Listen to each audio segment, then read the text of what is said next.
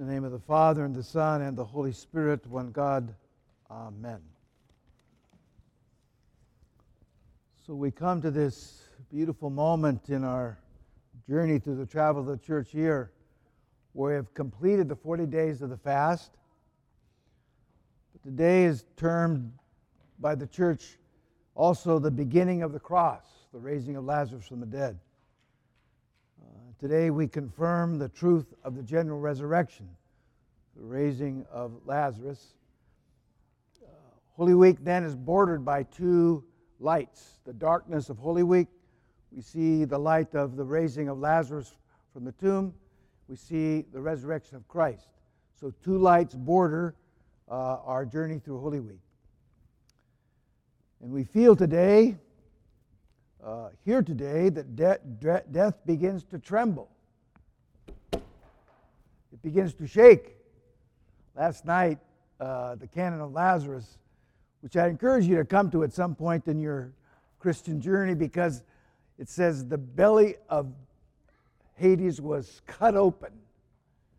And Hades cried, "Take him out quickly so others don't go." So this trembling of Hades, that death has been the great hold that the evil one has had on humanity. Today that death trembles. It's losing its grip. So we have this kind of sense of the power of God overcoming the very enemy that has trapped man for centuries. So let us walk through the account a bit and see what we can gain from that. We see that the delay of Christ coming to Lazarus, his friend, was purposeful. We hear the words that the Son of Man may be glorified. So we see this sense of all the people in Christ's life are always kind of demanding something of him, but he knows something greater of them. So we have this sense of God knowing, yes, Lazarus was sick and he could have healed him. But that was not the point. The point was to show that he had the power over death. So he delayed so that his power would be glorified. Lazarus was 4 days in the tomb, and so there was a stench. There was no doubt of this miracle. That was the reason for 4 days. Others had raised the dead, but it had not been for 4 days. It had been quickly after their death, they'd been raised. But in this case, the Lord wanted to make sure that everybody knew that Lazarus had departed this life. Mary and Martha say, "If you had been here, my brother would not have died." So we see two things in this. One is that they knew he had the power over sickness. They knew this. If you would have been here, he wouldn't have died. So, Lord, we knew this. But then what they didn't understand was the power he had over death. And then he comes to the tomb, and we hear these words, the shortest sentence in the Bible, Jesus wept. It's a very powerful moment. He shows in his humanity the importance of weeping at death. I think that when somebody passes, we weep because death has taken someone from us. And this is the position Christ holds here is, my friend has died. And I see everybody around me sad, and I too am sad. And that sadness produces tears in Christ. But perhaps it's more than that, and we'll get into that a little bit later. And so we hear these words from the crowd. See how he loved him. You know, this is an important moment in this life because in Christ's life and his testimony to us. Because, we see these moments of Christ's great victories over the demons, over sin, over a quick death, over things that, and we see this powerful God operating. But here we see this tender moment in his life where he weeps for his friend. We need to understand how personal our faith is. Because this is a moment of a very personal relationship that Christ had with Lazarus and Mary and Martha. And we need to understand that that's the depth of a relationship that he wants with us. This sense of being intimately connected to everything in your life.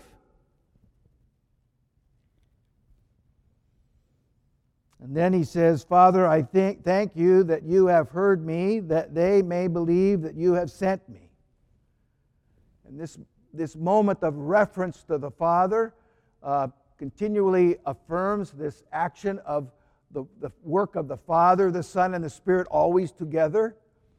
That there's three persons and one power, one action, with the three involved all the time. Everything comes from the Father, through the Son, in the Spirit. We understand this action, and Christ affirms it in this moment. And then he says this word, Lazarus, come forth. He uses his name. Do you want to hear that? Elsa, come forth. You want to hear that from our Lord. Lord, I want you to say my name. Say my name. That story in the account in the Scripture where Lazarus, the poor man, is at the foot of the rich man and they die. And Lazarus is in paradise and the rich man is in torment. If you notice in that story, there's only one name named. Lazarus. They don't even name the rich man. He's just called the rich man. So this is what we want. We want to hear the word. We want to hear our name pronounced by God. So this should encourage us to kind of keep on the path. Then he's raised hand and foot and the grave clothes. He comes out of the tomb, and you see that in the icon, with grave clothes on. And the saints, the commentary on this is that Lazarus was resuscitated because he's going to die again. He still has his grave clothes on. This is in contrast to Christ's resurrection, because when he rose from the dead, the grave clothes were in the grave. He came out free from the grave clothes. So we see this kind of beginning of Christ's victory over death, and the final victory is his own resurrection, where he will not die again. So just a few comments, and then we'll move forward here. This word, see how he loved him. That God loves all mankind, but specifically today, we should take this, that God loves you. God loves you. I remember Father Hopko, I can't remember what talk he gave, but he said, God's love is ruthless. Remember that? Ruthless.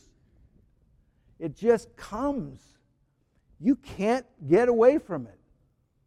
He will give it to you and not relent.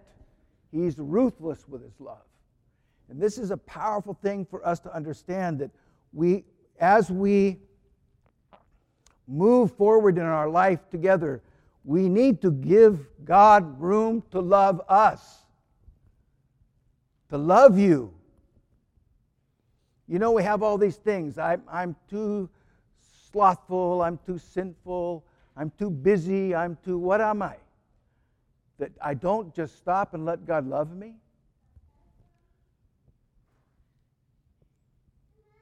That we need to open that door sometimes.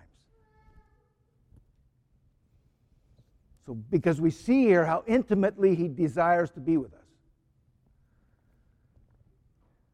His tears, these are some comments from Father Alexander Schmemann. His tears are in light of the tragedy of death, its triumph over his prized creation, mankind, and over all creation.